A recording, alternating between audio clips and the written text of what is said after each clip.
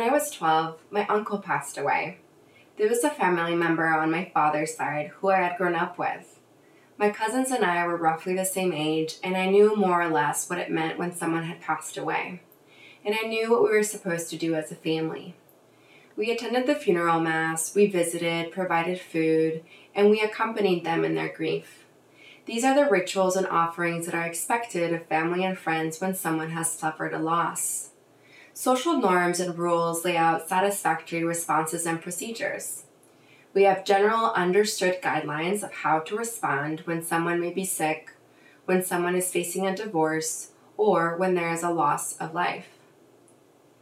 It was not until 2004, when my own father passed away, that I realized the limitations of those prescribed responses. Our faith, as well as general social guidelines and norms, have taught us how to respond in these situations. Yes, these responses do serve a purpose and they are good, but they only begin to touch the surface on what it means to accompany someone and to love them. Today's readings offer a challenge for us to reflect and discern on our own reliance on the norms and social rules that we follow today. In the first reading from Deuteronomy, after giving the commandments of God, Moses extols the people of Israel to love the Lord with all their heart, all their soul, and all their strength. After just having provided a detailed list of commandments that outline the correct way to live and behave, the fundamental principle that Moses ends with is to love the Lord. To love God with your soul, to love with your strength, and to love with your whole heart. Not just to love, but to love in these three ways. The first reading finishes with Moses asking the people of Israel to take his words to heart. I live in the beautiful city of Boston. It is known for its history, its vibrancy, and of course its sports teams. I live in a part of the city named Brighton. It's a quiet neighborhood nestled between 3 different universities with a mix of young people, professionals, immigrants, as well as families that have lived here for many generations. I moved here in the beginning of my studies and have made this neighborhood my home. At the same time that I began living in Brighton, I began attending a church on the other side of the city named St. Mary of the Angels in Roxbury.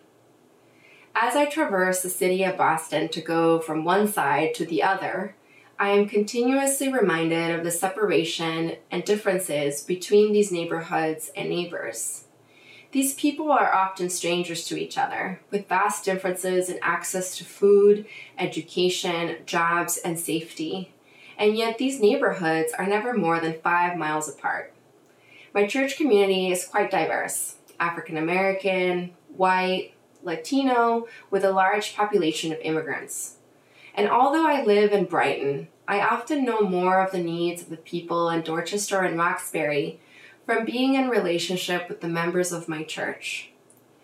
We're living in a time of great division in this country, where people are quick to rise to hatred and would rather build walls instead of bridges. People who would rather separate and sow discord than promote love amongst neighbors. Over the course of 8 years, I have been blessed to develop relationships with members of my church community and consider them my family here in Boston. I understand more of their lives and reality and have come to love them and their neighborhood. The love that they have given me requires more from me.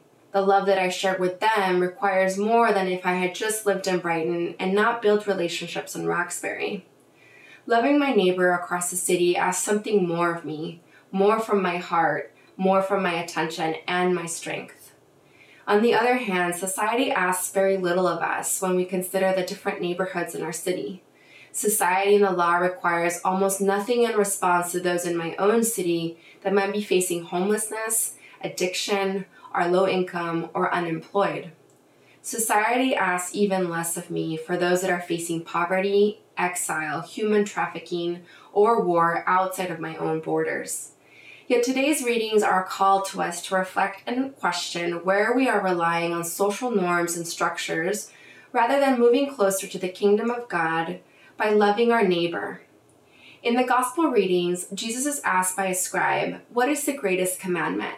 The first commandment he gives is the one we saw given by Moses in the first reading, to love the Lord with all your strength, all your soul, and all your heart.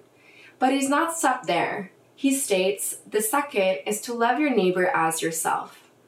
When the scribe agrees with Jesus, he adds further that this love for God and this love for neighbor is worth more than all burnt offerings and sacrifices. And Jesus responds by telling him that he is not far from the kingdom of God. I ask myself, how often do I default to do the right thing, basing my actions on what society tells me is a prescribed proper response, more out of ritual or routine than from the movement from the heart, out of love? How often might I follow a checklist to make myself believe that I am doing everything possible for those that are suffering? And how often do I rely on society to tell me who my neighbor is? I imagine myself sitting amongst the disciples with the scribe and with Jesus while this conversation is happening, and I recognize that I too would not have dared to ask another question. I would be faced then, as I am now, with the undeniable truth that the loving response requires more of my heart, my strength, and soul. Today, let us take these words to heart. Not only the words of Moses and Jesus, but also the scribe who posed the question, what is the greatest commandment?